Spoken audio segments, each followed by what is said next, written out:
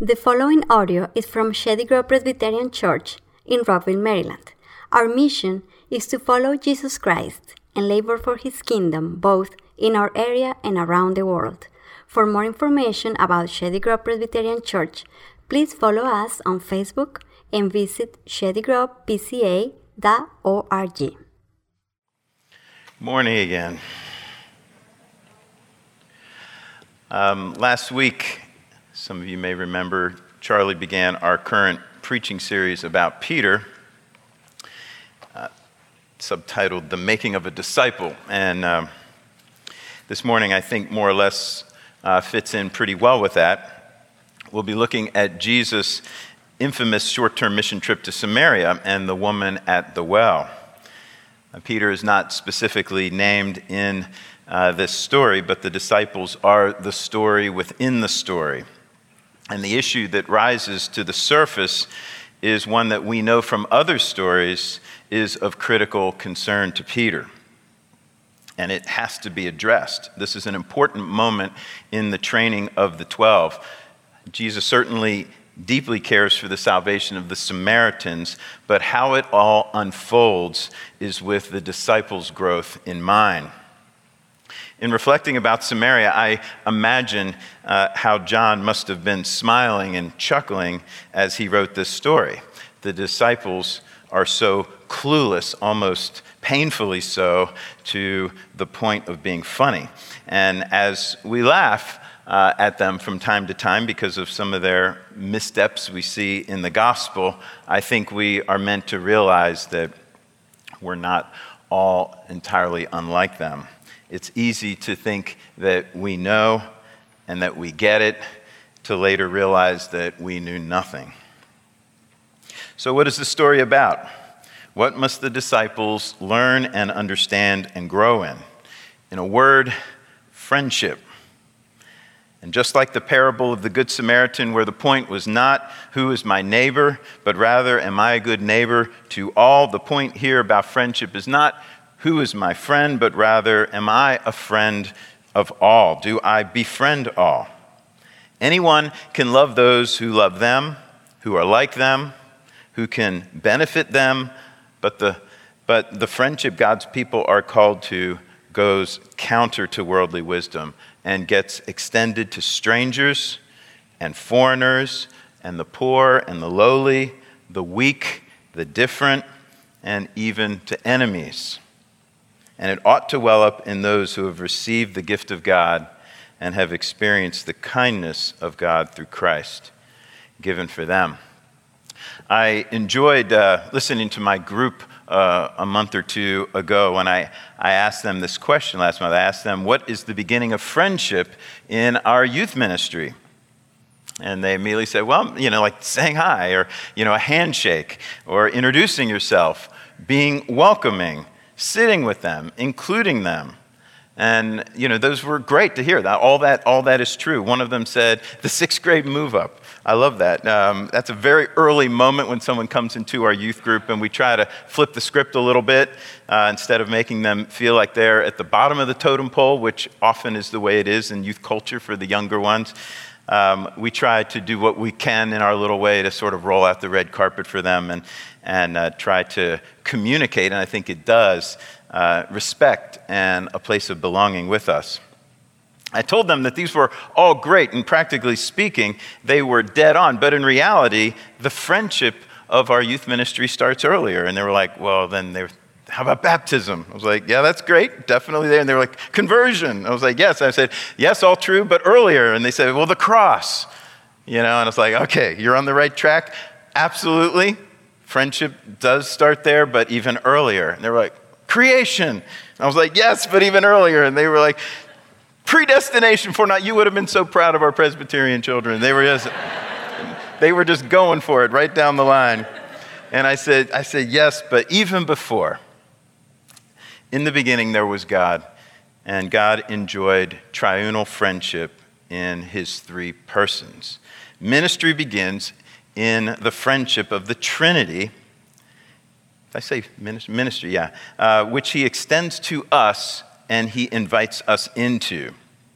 We hear Jesus saying to his disciples, I call you friends, for everything I learned from my Father I have made known to you.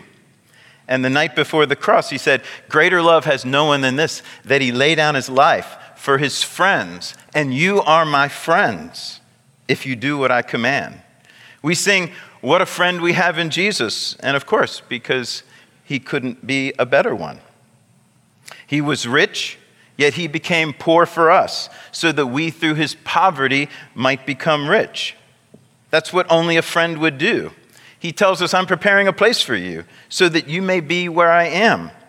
He prays, Father, I want those you have given me to be with me where I am and to see my glory. How can that matter to him? But it does. He's our friend to the end. He says he's holding us in his hand and no one can snatch us out. Now that would be a dreadful thought if we weren't his people, but if we are his friends, that we can rejoice in that and find our peace in that. And then he says to us, come, follow me, let's go make some friends. I want you to know my joy, the joy I have in my Father, and the joy I had in making you my friends. This story gives us a perfect picture of what friendship looks like and what it does not look like.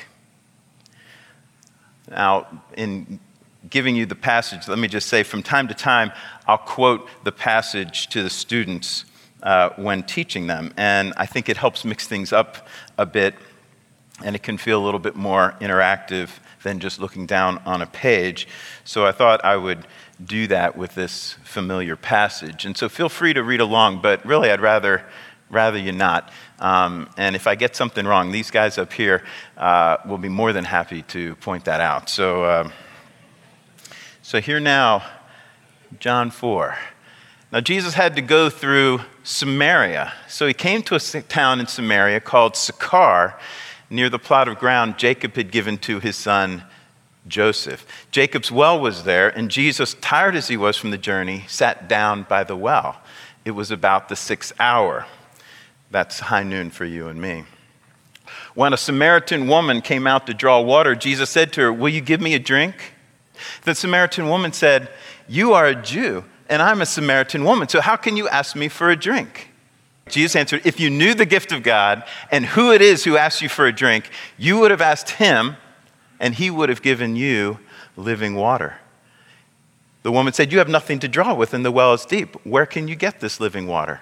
Are you greater than our father Jacob, who gave us this well and drank from it himself, as did also his flocks and herds? Jesus answered, everyone who drinks this water will be thirsty again, but whoever drinks the water I give him will never thirst. Indeed, the water I give him will become in him a spring of water welling up to eternal life. The woman said, sir, give me this water so that I won't get thirsty and have to keep coming back here to draw water. Jesus told her, go, call your husband and come back.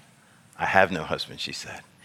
Jesus said, you are right when you say that you have no husband. The fact is, you have had 5 husbands, and the man you are now with is not your husband. What you've just said is quite true. Sir, the woman said, I can see that you are a prophet. Our fathers worshipped on this mountain, but the place where you Jews claim that we must worship is in Jerusalem. Jesus answered, Jesus declared, I tell you the truth. The time is coming when you will worship the Father neither on this mountain nor in Jerusalem. For salvation is of the Jews. But the time is coming and has now come when the true worshipers will worship the Father in spirit and truth, for they are the kind of worshipers the Father seeks. God is spirit, and his worshipers must worship him in spirit and in truth. Then the woman said, I know that the Messiah is coming. When he comes, he will explain everything to us. Then Jesus declared, I who speak to you am he. Just then his disciples came back and found him talking with a woman, yet no one asked, what do you want? Or why are you talking with her? Then leaving her water jar, the woman went back to the town and told the people, come see a man who told me everything I ever did. Could this be the Messiah? And the people came out of the town and made their way toward Jesus. Meanwhile, his disciples urged him, Rabbi, eat something. But he said to them, I have food to eat that you know nothing about. His disciples said to him, because someone brought him food to eat? My food, said Jesus, is to do the will of him who sent me and to finish his work. Do you not say 4 more months and then the harvest? But I tell you, open your eyes and look at the fields. They are ripe for harvest. Even now, the reaper draws wages. Even now, he harvests the crop for eternal life, so that the sower and the reaper may be glad together. Thus the saying, one sows and another reaps is true. I sent you out to reap what you did not sow for. Others have done the hard work, and you have reaped the benefits of their labors. Many Samaritans in that town believed in Jesus because of the woman's words. He told me everything I ever did. So when the Samaritans came to Jesus, they urged him to stay with them, and he stayed 2 days. And because of his words, many more became believers. They said to the woman, we no longer believe because of what you said. Now we have heard for ourselves, and we know that this man really is the Savior of the world.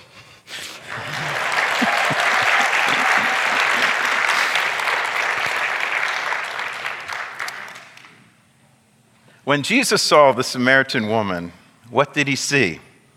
Something obviously very different from what the disciples saw.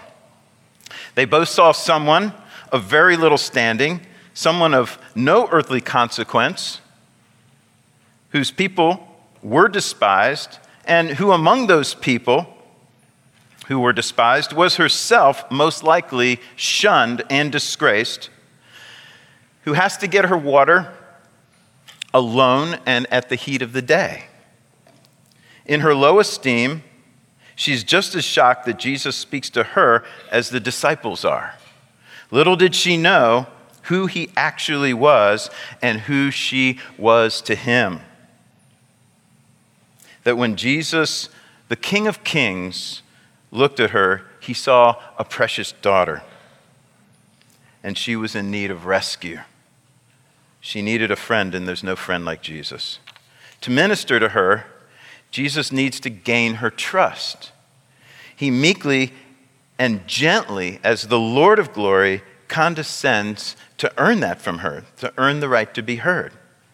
He engages with her in a way that uniquely suits her, with every word calculated for maximum effect to address and accommodate her uncomfortableness, her shame, her confusion, her doubts, her questions, her curiosity, her hopes, and her longings. He ministers to her in the understanding that the issues of a scandalous Samaritan woman are different from those of a Jewish fisherman or of a member of the Sanhedrin, though their need for him is exactly the same. He knows her friend language, what communicates to her respect and genuine concern.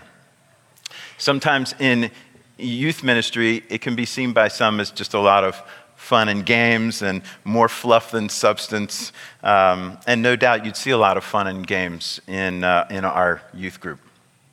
But what some people may miss is how fun and games are used to gain a foothold and what connections that it can help make that are necessary for developing relationships. For many youth, having fun and being able to play games with them, that's a strong friend language for them. What does it mean, for instance, for a youth to have fun with the youth and to play games with them, or to go to a movie with them, or to attend a game or a performance or recital or something, or to take them to Chipotle or to Cold Stone or laser tagging, or even to take them up to camp at Covenant Village? What does it mean? Well, the answer is a lot.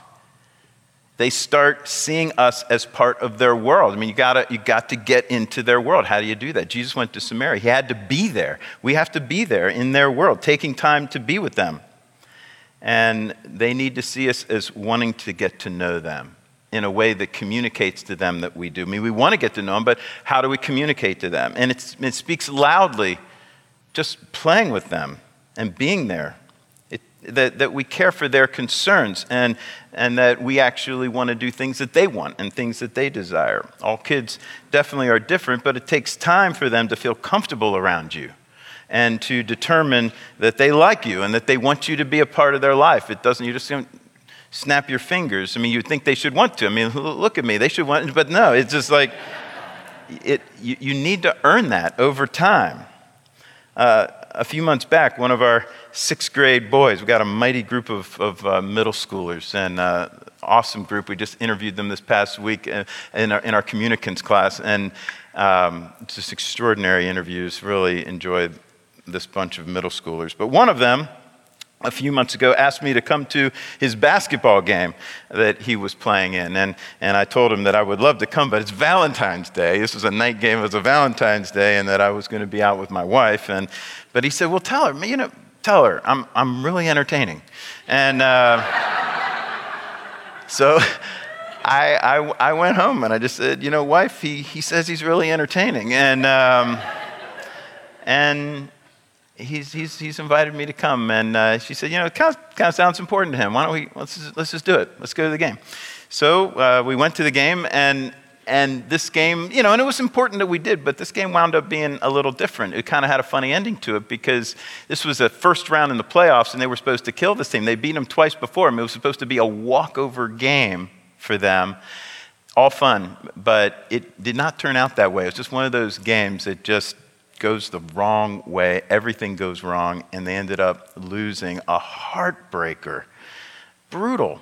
It was tough, and obviously the team was very, very upset, and we decided to wait for them to come out of the locker room, and this boy was rightly, genuinely very, very upset, and in fact he went off into the lobby and was just kind of sitting by himself, and gave me the opportunity just to kind of walk over to him and just real plainly just be able to say, sorry, man, sorry. Sometimes, every once in a while, life is like that. Things are crazy sometimes, and it doesn't always turn out the way we think it's going to turn out.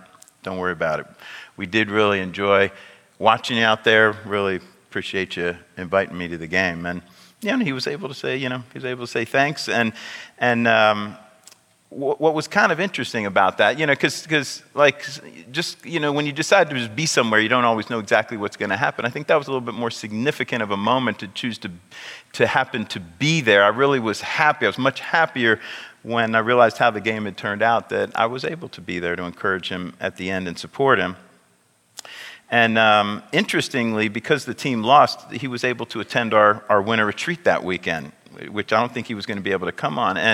And he was able to tell me that his parents had helped him to think through the situation.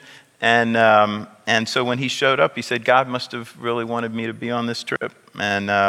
And I think that was an awesome tag team with the parents on that. And, our retreat just happened to be on joy that weekend and how it rises above all circumstances for those who know Jesus. And so it was just right on target there. I would like to give a shameless plug for our youth ministry.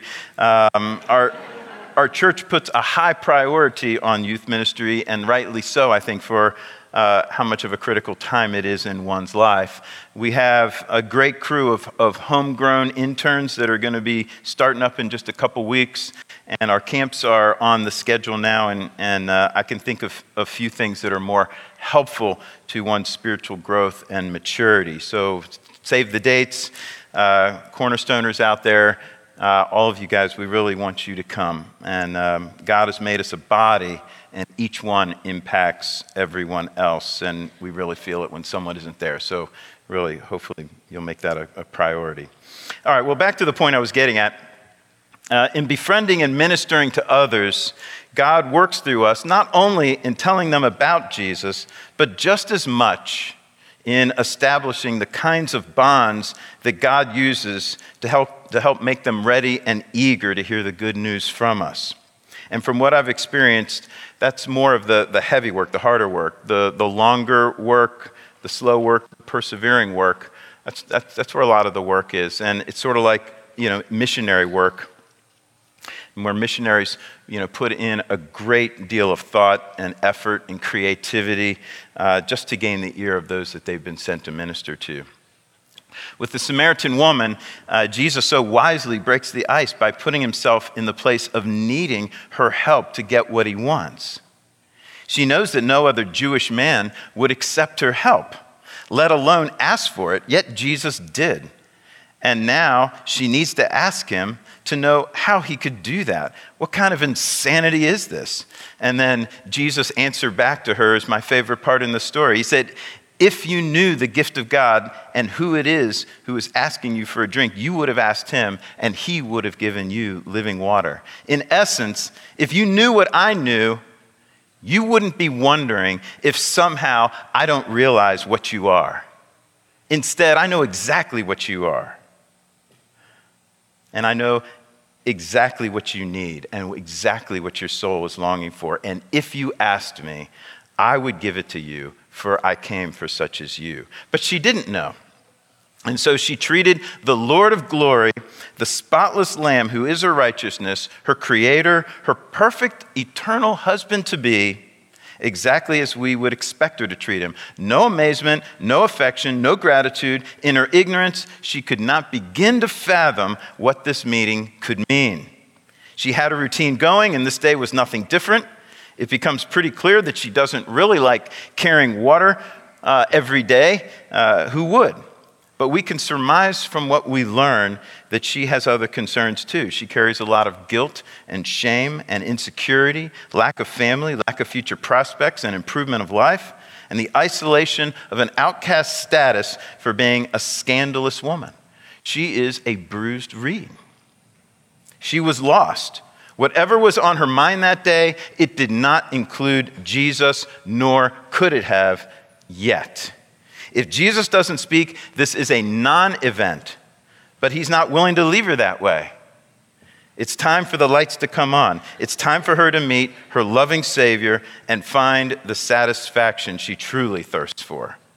The conversation begins with Jesus asking for a drink, but before you know it, the Samaritan woman is asking Jesus for the living water he says he can give.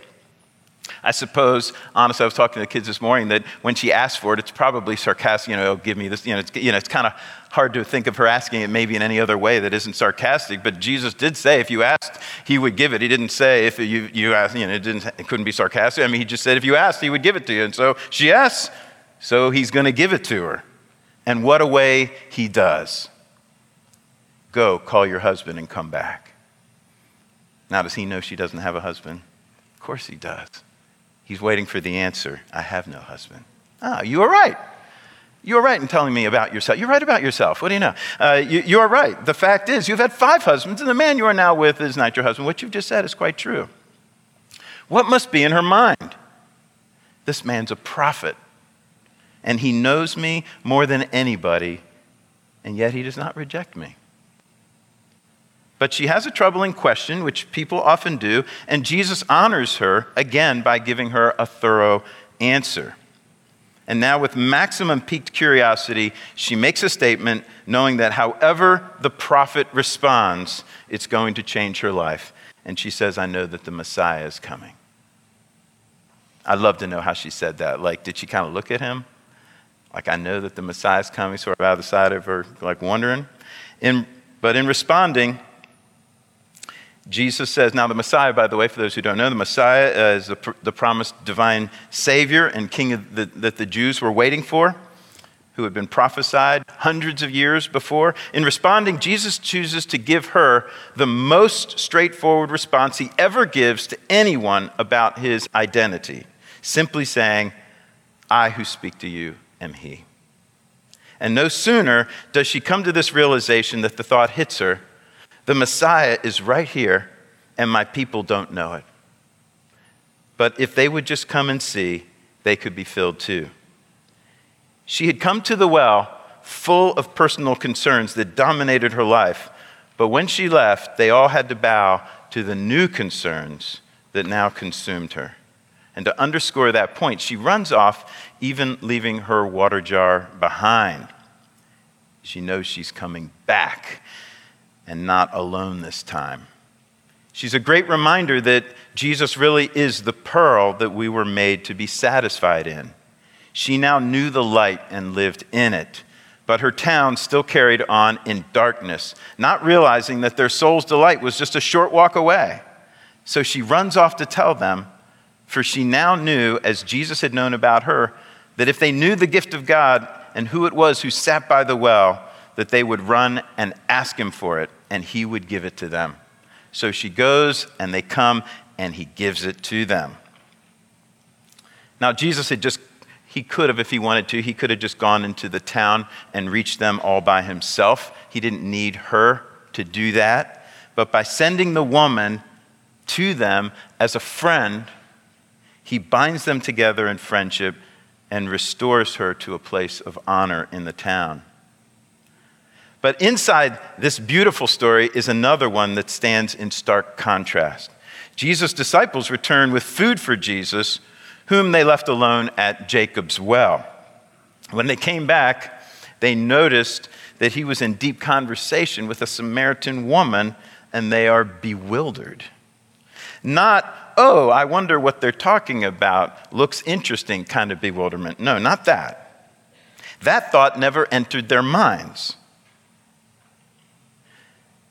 Their elitist chauvinism overwhelms such good, healthy curiosity of what actually was going on.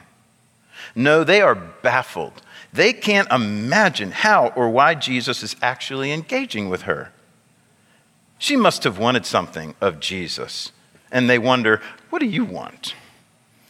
Not even considering that Jesus could have been the one who was the one who first started off by asking her for something. Too bad, isn't it, in wondering what she wanted in such a snide and dismissive way that they didn't actually get it. Had they actually cared about what she wanted, they would have learned that that was exactly what the two of them were talking about, and that Jesus had just given it to her. And they could have shared in the moment and rejoiced in the sweet fellowship with Jesus. But instead, they can only be surprised at Jesus, thinking, why are you talking with her? Such deserving disciples that they were, nowhere in them is the thought, who am I that Jesus would talk to me? No need for such a question, for the answer is obvious. We are worthy of being addressed, and she is not. It's scary how easy this is to fall into. It's very Jonah-esque, receiving grace from God and thinking certain others are undeserving of it. We can be redeemed, but some others are beyond its reach, failing to see that if we can be saved, then anybody can be saved. Jesus cannot let this go. It's way too important. Therefore, in response to the disciples' offer to eat the food they had just brought him, Jesus says, I have food to eat that you know nothing about. Not recognizing the scathing critique of them, his disciples actually ask each other, could someone have brought him food to eat? My food, said Jesus, is to do the will of him who sent me and to finish his work. He's saying to them, what I've been doing here and what I'm all about and what my Father who sent me is all about is what I've been doing here, and it burns in us to pursue this passion, and it fills me with satisfying delight, and it's like eating food for me, and you know nothing about it. You come back here judging her on status, judging me on my lack of proper decorum, and failing to snub such an odious creature. But if you really knew why I came and who this woman is to me, you could have thrown off your worldly protocols and expectations, and you could have joined me at this feast, and your heart would be full like mine. I'm sure the next 2 days were shocking to the disciples, but I hope also, hopefully, joyful, as many in the town would find Jesus as their Savior. This is a decisive moment for the disciples as it challenged them to the core. How could we be so out of step with Jesus on something so basic? If they were going to get in sync with Jesus, they would have to embrace his perspective of people and turn from their sinful and worldly ways of judging others and showing favoritism. This is a charge at a deep level, and Peter, even as the main leader of the church, this issue would be one that he continues to struggle with. To get Peter to go to Cornelius' house, you may remember, who was a centurion and a Gentile, God has to give Peter a vision about unclean animals. He is told 3 times to kill and eat, and Peter answers, no, Lord. And God tells him, do not call unclean what I have called clean. So he does go to Cornelius' house and tells him, God has shown me that I should not call anyone impure or unclean. So when you sent for me, I came without raising any objections. But he would have, without God's direct command. That moment was necessary for him. And later, Peter visits Paul's ministry in Antioch, and he's eating and having sweet fellowship with the Gentile Christians there. But when some Jewish Christians from Jerusalem arrive, it says that Peter separates from the Gentiles. Why? It says because he was afraid of what they're going to think and what they're going to say about him. This was a blow to the ministry, and so Paul has to publicly rebuke Peter because he was influencing others, and it says that he had even led Barnabas astray on this topic. The rebuke of Paul was necessary, for Peter was not acting in line with the truth of the gospel. The gospel does not create a class system. Rather, it ends them all. In Galatians, it says, so we are all sons of God through faith in Christ Jesus. For all of us who are baptized into Christ have clothed themselves with Christ. There is neither Jew nor Greek, slave nor free, male nor female, for we are all one in Christ Jesus. This really echoes what I consider to be the main takeaway from this sermon, namely that we should be reminded that everyone we meet either is or could be an eternal brother or sister in Christ, a beloved prince or princess of God. This is what the disciples missed. For Christians, there are only two kinds of people that you meet: eternal friends and those who could be your eternal friends. But does this formula really hold up in real life? Well, Paul's a great example in many ways. One is in the city of Thessalonica, for instance, was technically a city of strangers to him. But Paul knew he had family and dear friends there. They just hadn't met yet. So he was willing to go to them, to suffer, and if need be, to die for them in order to bring them the gospel.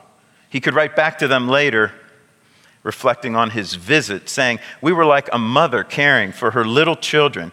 We loved you so much that we were delighted to share with you not only the gospel, but our lives as well, since you become so dear to us. Later he says, we dealt with each of you as a father deals with his own children, comforting, encouraging, and urging you to live lives worthy of God who calls you into his kingdom and glory. He goes on, therefore in all our distress and persecution, we are encouraged about you because of your faith. For now we really live since you are standing firm in the Lord. Isn't that the way a parent feels about their child? You know, where John says, I have no greater joy than to see that my children are walking in the Lord. This is how Paul feels in ministry to those who were complete strangers. And we see that strangers become family there. I want to give you another wonderful story, maybe two if I have time. They're so good. In another wonderful example of befriending is the story of Pastor Wade Watts, whose black church was a target of the KKK in the 70s and the 80s, the 1970s and the 80s. I remember hearing this story 30 years ago, and I looked it up to see if I could find it. This is what I found. He says, pastor says this, my wife answered the phone when Johnny Lee Clary called to tell me that he had surrendered to the ministry, said Wade Watts, pastor of Jerusalem Baptist Church, McAlester, Oklahoma. Clary had joined the Klan and in 16 years worked his way up the ladder to the key position of Grand Wizard. Clary met Watts when the two debated on an Oklahoma City radio station in the late 1970s, and Watts was a target of the Klan. I called Watts every name in the book, Clary said, and he would respond with, God bless you, son, Jesus loves you. Clary said at the time when he was thinking about taking his life, he looked over and saw a Bible laying on the table and remembered the happiest times in his life were the years he spent at Carter Park Baptist Church. He picked up the Bible and began looking at it, thinking I should pray and ask Jesus for forgiveness and rededicate my life to him. I asked the Lord, what I should do, and he put it in my mind to call Pastor Wade Watts. When I asked Watts if he remembered John Clary, he said, "Remember you? Son, I've been praying for you for years." I told him, said Clary, that his prayers were answered and that I had resigned from the Klan and got my heart right with the Lord and decided to serve him with the rest of my life. Clary told Watts the reason he was calling was because the Lord impressed on him to call Watts and to tell him that he had surrendered to preach. Watts asked if he had preached anywhere yet. And when he learned that he had not, he asked Clary to do him the honor of speaking for the first time at his all-black church. When Clary asked how to get there, Watts replied, "You ought to know. You tried to burn it down." At the end of Clary's first message at the McAllister Church, a girl about 15 years old came down the aisle during the invitation. Clary said she was crying and said she wanted to know the same Jesus that I knew. Then Clary said, "I heard someone else crying and I saw Watts getting to his feet." It was one of Watts' daughters. Watts had 13 children and only 4 of them had not been saved when Clary preached that morning. After she made her decision, the other 3 unsaved children came forward to make professions of faith. Reverend Watts hugged me and said, "Who would have ever believed God would take an old Ku Klux Klansman, have me pray for him all these years, and he would come down here and lead my unsaved kids to the Lord." Clary said that day a friendship was born between 2 men who can truly call each other brothers. And a mutual friendship was born, but Pastor Watts had befriended him long before. In one more awesome story, Art Lindsley, who taught a few seminary courses I took, told an amazing story of which he had recent firsthand knowledge coming out of Florida. I remember he'd just been down there, and he came and he taught this class, and I just couldn't believe what he said. He said, this is what Art Lindsley said, "I met Richard Wine when I visited a prison in southern Florida. His story is unique. He came to believe in Christ because of the mother of the man he murdered. You can imagine Judy Lawson is the mother. You can imagine Judy Lawson's anger and bitterness toward this man who murdered her son. Judy was a Christian and even involved in prison ministry, but she was consumed by her anger toward Richard. Finally, one day, she knelt and gave her anger to God. She prayed that Richard, the killer of her son, would come to believe in Jesus. And that was a major victory. But Judy didn't stop there. She decided to write to Richard in the maximum security prison where he was serving a life sentence.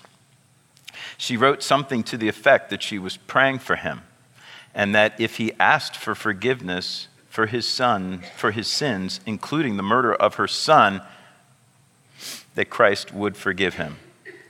When Richard got Judy's first letter, he threw it away, thinking she was crazy. But Judy persisted. Over the next 5 years, she wrote him occasional letters to the same effect. It started to get under Richard's skin and to really bother him. While he spent 2 weeks in solitary confinement, he decided to read through the Bible. When he got to the book of Isaiah, he said something started to happen in his heart. By the time he finished the New Testament, he had committed his life to Christ. The first thing Richard did when he got out of the hole was to write Judy and tell her that he had made a commitment to follow Christ, and he wanted her to be the first to know. Judy decided to visit him in that prison. You can imagine their first meeting when Richard asked Judy for forgiveness for the murder of her son, and she granted it. Richard knew that he needed to grow in Christ, so he enrolled in a Bible correspondence course. He didn't know how to type, so Judy would occasionally type his papers. Their fellowship developed to the point where she would regularly worship at her church and then drive down to worship with Richard in the prison chapel. As I spoke in the chapel one Sunday morning, the two were sitting together, a visible witness to the power of Christ to reconcile even the worst bitterness. Before I arrived at the prison, Judy Lawson had presented a Bible to Richard Wine. Inside the front cover, she had inscribed, "To Richard, my beloved adopted son from your adopted mother."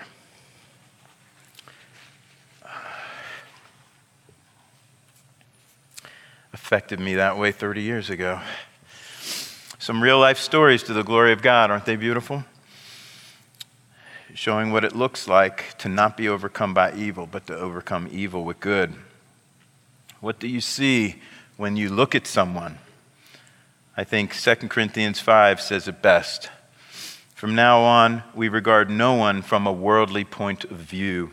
Though we once regarded Christ that way, we do so no longer. Therefore, if anyone is in Christ, he is a new creation. The old is gone, the new has come. Let's pray. Father, we are so grateful for your friendship to us as rebels, as enemies, as those who did not choose you, as those who did not love you. And yet now we can love because you first loved us. What a joy it is to know you as our Lord and Savior.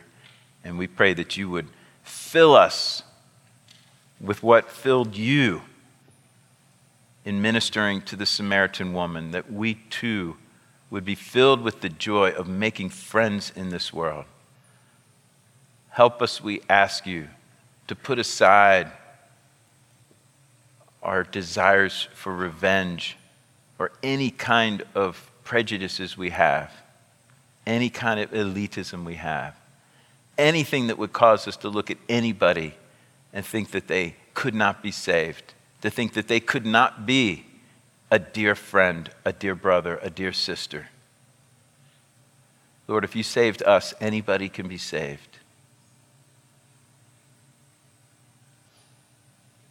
Amen.